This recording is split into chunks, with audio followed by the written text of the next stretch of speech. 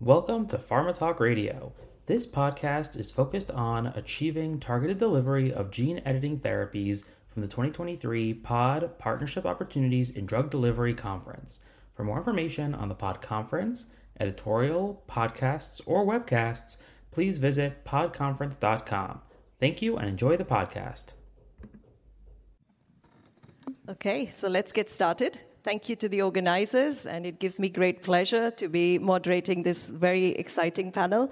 I'm Sanya, and I'm based in Novo Nordisk, Lexington, and I head a department called Non-Viral Delivery.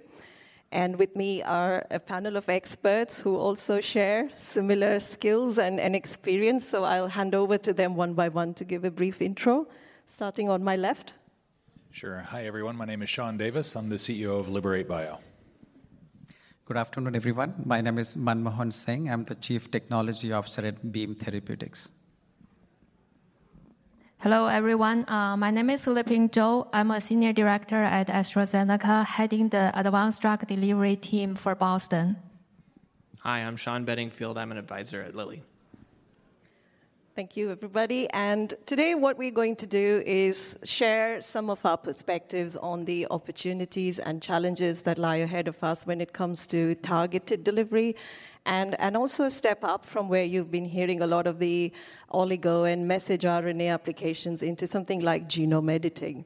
So we have a great panel here who can share those perspectives.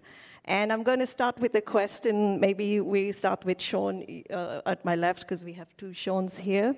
How do you see the promise and potential of genome editing with non-viral delivery compared to all the other approaches that could open up this space? Anyone that's been to POD and heard me speak knows that I like to think positively about the direction of things and hopefully looking far enough out there. It's really hard to underestimate the potential of the space. I mean, you look at the progress over the past 30 years, and it's been a little slow picking up pace because of some challenges, particularly with, frankly, safety concerns with other vehicles like viral vectors.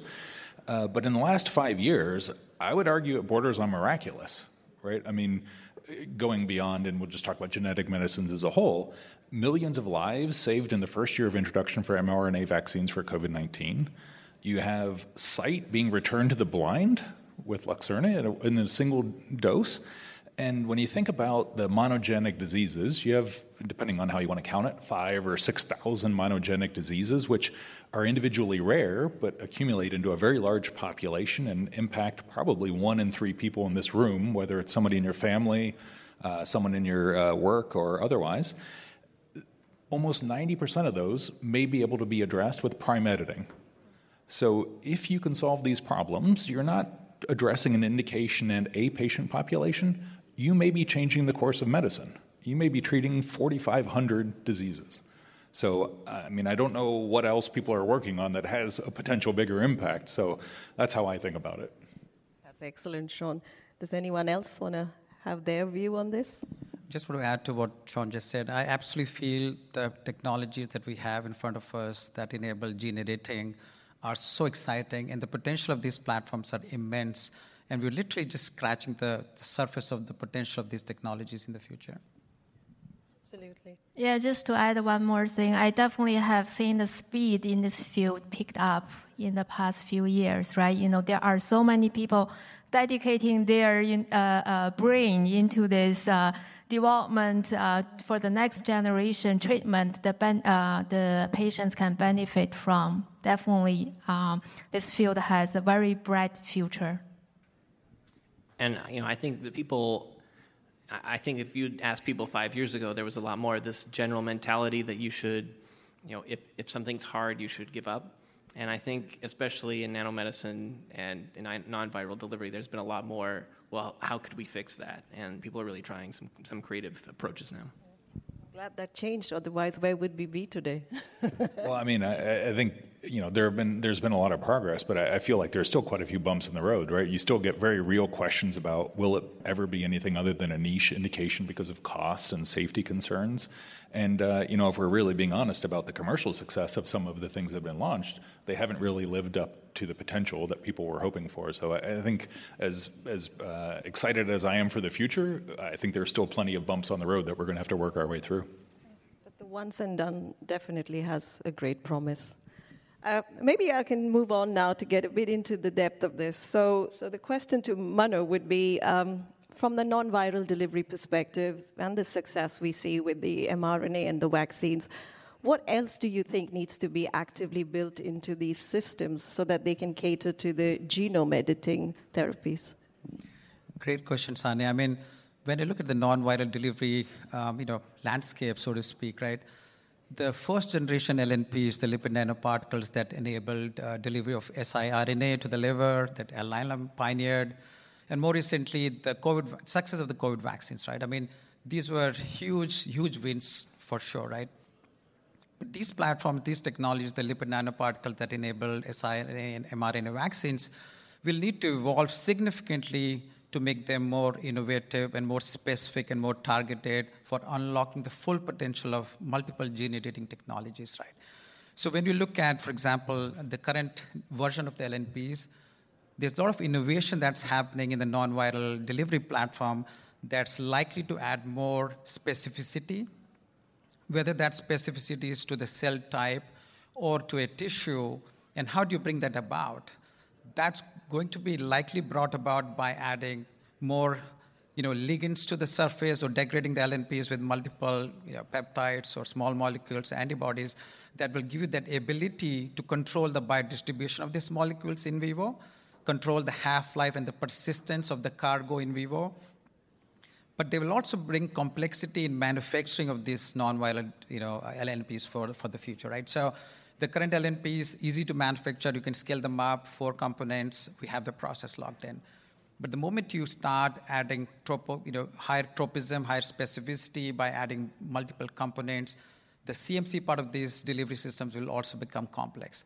But I can tell you for sure, because Beam is working very heavily on extrahepatic delivery, we are looking at ways to deliver the cargo that unlocks the gene editing technology beyond the liver, right? So liver, I think, is the low-hanging fruit, right? We know anything you give through the IV route hits the liver, hepatocytes pick up those LNPs, and you have your delivery of those mRNA cargo. But if you want to de-target the liver, how do you de-target the liver when you know LNPs will hit the liver? And how do you reduce the distribution into the spleen and maybe to the other tissues as well? And how do you enhance specificity and distribution into cells, whether they are T cells, whether they are stem cells, to really enable the delivery of the base editing cargo, whether that's base editor, prime editor, a nuclease editor. So that innovation is happening. It's still happening at a slow pace. I see the drive to move that innovation faster happening in the next several years. Would you like to add to any of that, Liping, in terms of what else do we need to build into these systems? Yeah, I totally agree. Definitely, as I said, we have progressed quite a lot in the past few years, but there are still quite a lot of challenges. I think the key thing is that, we need to understand why our nanoparticles perform in a certain way in order to find out how. And I still think that there are quite a lot of things that, we need to do in order to gain this in-depth understanding about why. And then we can come up with the different strategies so that we can come up with ideas, solutions to answer this how question. So Manu and Liping, you've touched on a lot about specificity and CMC challenges, and I know there's another track about extrahepatic delivery as well. So, but if we had to come back into the genome editing and the purpose that it solves is really complex. So maybe for Liping and Sean, what do you see as the approaches that hold real promise when it comes to targeted delivery and extrahepatic targeted delivery? Maybe I can get started with this one. So my experience is that people definitely are very creative. There are a number of things we are working on in order to achieve this targeted delivery so that we can, improve the specificity of our LNP or other, delivery systems will dial out the safety concerns as much as we can. For example, for LNPs, for gene delivery for targeted tissues, there are multiple ways people have been working on. We can either change the formulation or modifying the LNP using, for example, antibodies to achieve this targeted delivery, we can also add the ligands to our nanoparticles. With this ligand receptor mechanism, we can, try our best to get the nanoparticles to where we want them to be. So those are the three, main approaches I have seen people are working on. For example, yesterday, we heard this presentation from Recode with the SOAR technology. That's a way to modify the LNP formulation to achieve the target delivery. They have demonstrated very good improvement in the nanoparticle delivered to the lung, in addition to liver. I think they're also working on CNS. The other approach people are using is to use the machine learning, AI technologies. Annette chaired a section yesterday focusing on some of, the technologies and, achievements we have seen in that space. And yesterday, I think it was Sanda who also talked about, programming medicine that also helps the, formulation optimization. At AZ, we developed our own high-throughput screening technology for, lipid nanoparticle evaluation. And with that technology, we combined with machine learning as well as artificial intelligence, and we use that platform to help us to select LNPs that can be used to achieve specific target delivery. So there are definitely a lot of things people are working on in this space, and I'm sure in the future we'll see a lot of new improvements as well. Thanks, Liping. Sean? Yeah, I think as a field, we haven't really established what is the full laundry list of the design constraints that we have to navigate. So as we're learning about active targeting with ligand decoration, compositional, passive targeting approaches, and these all solve different problems. Active, ligand-based targeting will open the right door only if you're in the right neighborhood, right? And so these compositional approaches make a difference. There's also differences by, people are starting to be willing to compromise on things like, taking on less convenient routes of administration. So now we see intrathecal being done by Alnylam. We see other groups trying some pretty exotic means to get it into the right neighborhood so that they can have these things work out. And so I think, it's worth taking those shortcuts in development in the short run just to see, what is the floor of efficacy? What can we really achieve? And then how can we maximize the therapeutic window and ease the burden of care from there? That's Sorry, a great if I can point. just add to Sean's comment. Absolutely. I mean, the way I look at it is that to really enhance some of the attributes of the LNPs, really understanding the structure-activity relationship, whether that's the net charge or the choice of the peg or the choice of the sterol, or for example, just the size of the LNPs themselves, right? There's so much of unknown out there on the LNP side where people have gone through a high-throughput screening, landed on an LNP that works, and gone full steam ahead with that, without really understanding what causes that enhancement in potency and how can you build that into subsequent LNP formulation. So the mechanistic side of that biodistribution, I think, there needs to be investigated heavily as well. Yeah, I mean, I think you guys hit on many important points. I particularly like the point about the use of artificial intelligence to help manage some of the complexity. I mean, I know when we were talking about this before, you think about the combinatorial complexity of just the chemistry of the lipids themselves, and then the particle size and the morphology and then the route of administration, all of these things, and then the cargo, of course, influences this, and all of this creates just a really massive challenge to rationally design, even if you think you know what receptor you're going after. And in many cases, if we're honest, we don't know exactly what receptor we should be going after in different cell types. So, I was really gratified to see some of the talks and the furthering of the computational science integration into our work. And I thought the example from Voyager this morning was really compelling in that they kind of backed into the answer around receptor-mediated uptake and a potential ligand by first understanding what was actually working. And maybe I'm too much of an empiricist, but I like to build on success. I like to have things that work, and then it motivates me to do more work instead of just working away for years and never seeing any success. So I'm excited about this application, and I think the route of administration is a big function of this too. I've spent most of my life poking myself or other people with needles, and so I know a lot of different ways to do that, but even now I'm discovering how much more amenable people are. I was looking at the kidney. I didn't know there were 9 different injection routes just to the kidney. Right. So I think when you start moving into the space of editing, and it's not something I'm going to inject every week, it's potentially a one and done, then people are much more amenable to a more invasive process. Absolutely. I think that's really important, is that route of administration, at least even in the early clinical trials. What can you learn from something where the delivery barrier may not be high, but you get other insights, and then try to make it more on the patient-centric and compliance as well is a short-term approach. But something also on that theme that we heard in a few talks yesterday and today is detargeting the liver, extrahepatic target distribution. So from an LNP perspective, what do you feel is more realistic to expect in this space, and with or without ligands even? Anybody? I can take a stab, and I'm sure others will join in as well. You're absolutely right. LNPs detargeting liver is not an easy ask. It's a lipid. Obviously, it's going to hit the liver. The question is, can you reduce the amount of LNPs that end up taken up by hepatocytes or Kupffer cells or other cell types with the liver, right? And how do you preferentially control the biodistribution by controlling one attribute of the LNP, whether it's size, for example, a certain size might show you a tendency to stay within that hepatocytes at a higher frequency. So when we say detargeting, we're just talking about reducing the frequency of uptake within the liver and then preferentially pushing more LNPs to other tissue types, whether that's spleen or other organs as well.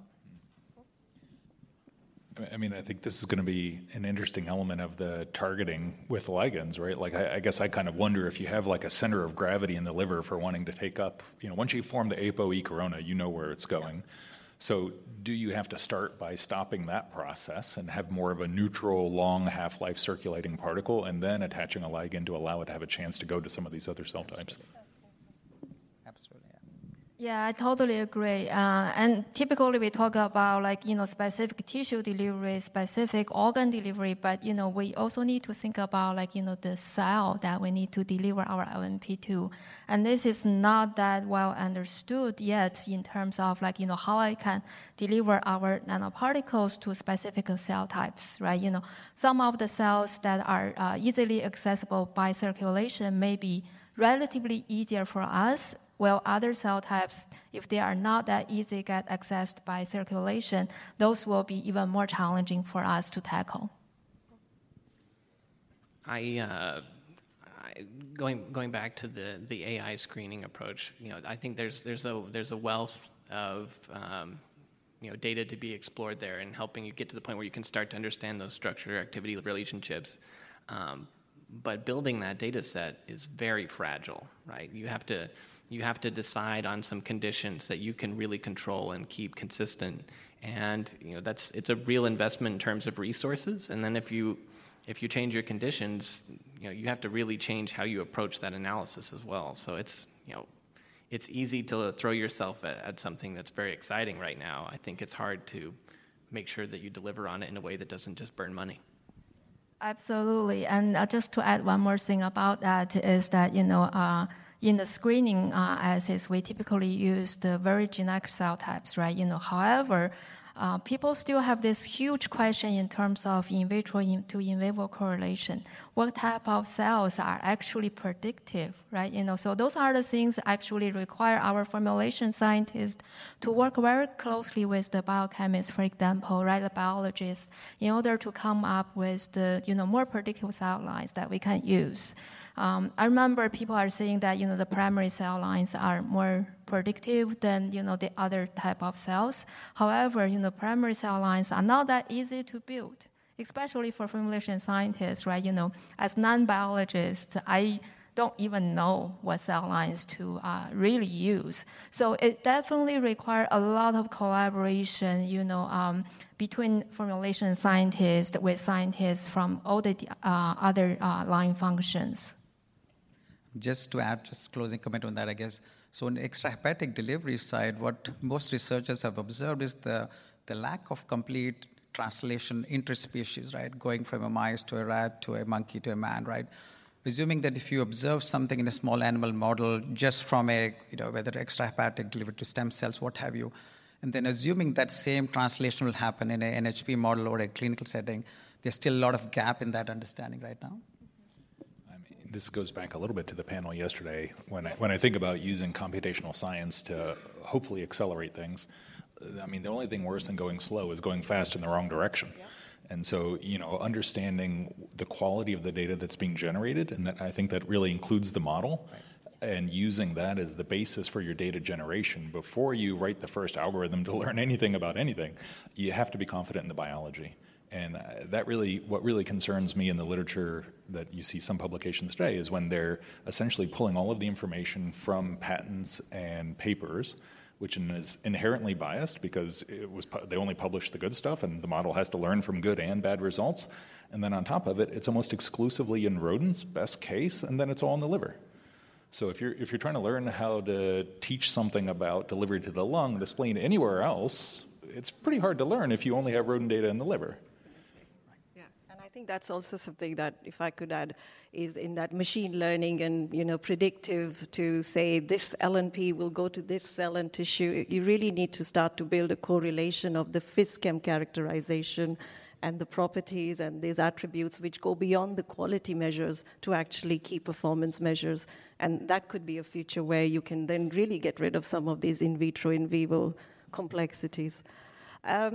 Maybe I just want to change a bit and focus on something a few of you touched on, and that was the CMC learnings, right? So from the vaccines and all the emergency approvals, then getting into the final, what have we really learned, if you want to share from what you've read and worked on, as something that you would actively build into these LNPs, designing them even in early research and discovery? What has been that key takeaway learning from the vaccines? So maybe I can take a stab, and I'm sure others will join. So one key learning that I got from the Pfizer, BioNTech, and the Moderna launch of the COVID vaccine was you don't really have to scale up the LNP process. You can scale out the LNP process, meaning you can have smaller systems that make, let's say, 5-liter volume of LNP, and then have 50 of these units really cranking out 5-liter volume versus really trying to scale up the LNP production to 50 liters or 100 liters, right? The larger the volume that you're trying to control from a flow dynamics and control of the pumps, it gets more complicated. So scaling out versus scaling up is a good model. And then also, when you apply that learning to gene editing technologies, wherever we go, as you know, most of the gene editing technologies are going after rare diseases where the patient population number is much smaller than a vaccine application, right? So even there, the application of scalability of these LNPs does not need to go higher than where the current landscape is, meaning that's a good learning that we don't really need to scale up much from where we already are. I think that scale up versus out question is a really interesting one. I think the other thing that really struck me, and this goes back to your point about fifth components and conjugation, is that simplicity wins. Right. When it comes to actually commercializing products, the simpler the better. And, I started my career in microfluidics in grad school, and when I saw the microfluidic chips forming all these particles, I'm like, that's great, that's a really smart idea, I like these channels. And then when I heard you can just take a couple of HPLC pumps, put them into a T-junction and get basically the same result, I was like, the chemical engineer in me was like, great, glorified plumbing. I know how to do this. So I think it was a real lesson for everybody that, there's a time and a place for precise control, and then there's manufacturing where you still need precise control, but the boundaries may be opened up in order to achieve the scale that you need as long as the quality attributes are where you need them to be. So I think that was huge, and it, frankly, I think reframed a lot of people's thinking about the scale that was possible, and that this would never just be limited to tiny populations in the future. For anyone that hasn't done the math on 1 billion doses of anything, that is a lot of production very quickly, and it's an amazing accomplishment for the industry as a whole. I think a lot of companies feel the pressure, especially small ones, to have all the answers to everything, and I don't think that's necessary, and I think it's going to spread you pretty thin. So I think the core things that you can do in terms of CNC evaluation early on are understand the fate of the materials that are in that particle over a certain amount of time and in certain conditions. And really beyond that, you're going to want to find the right partners, whether that's contract help or a partner that's licensing your tech to really push it from there to somewhere bigger. And how many more CDMOs are available to do that work for So you many today more. than 5 Just years in ago? Ohio alone, you can find like 6 of them, right?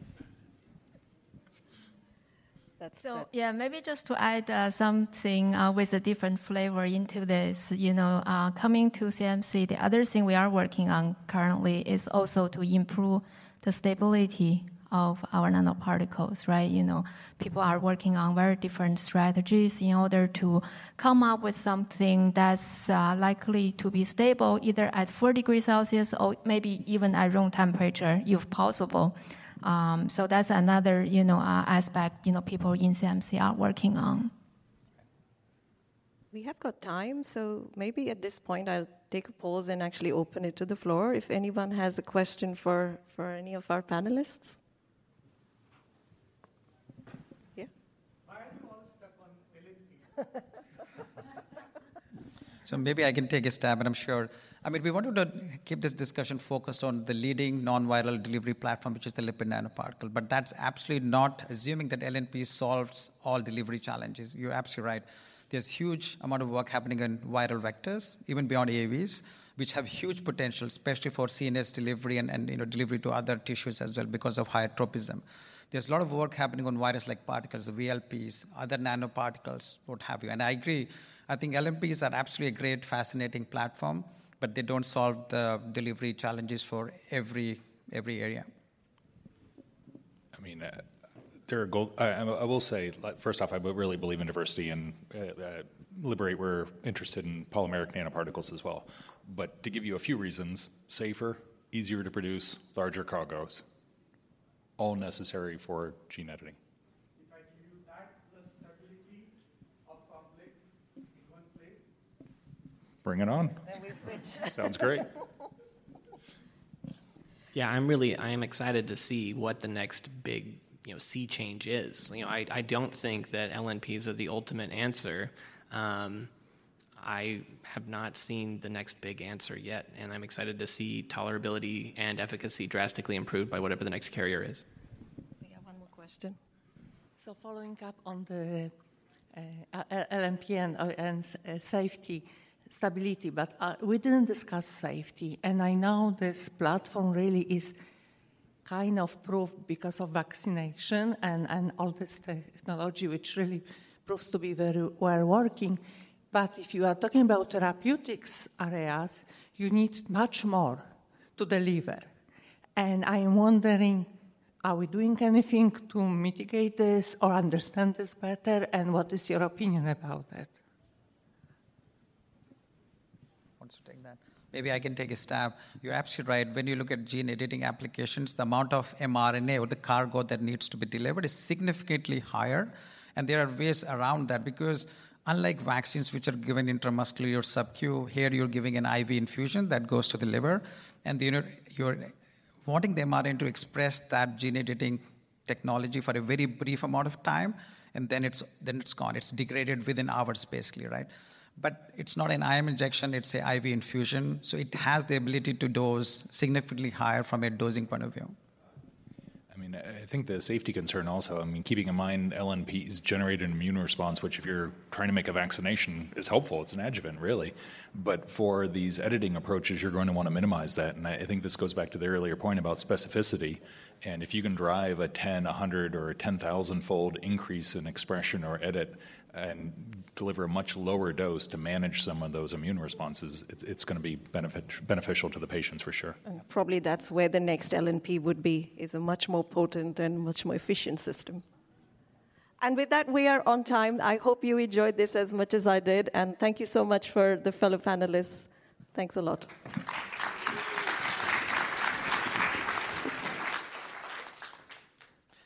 We hope you enjoyed the podcast. For more information about the Pod Conference, editorial, podcasts, or webcasts, please visit podconference.com. Thanks for listening.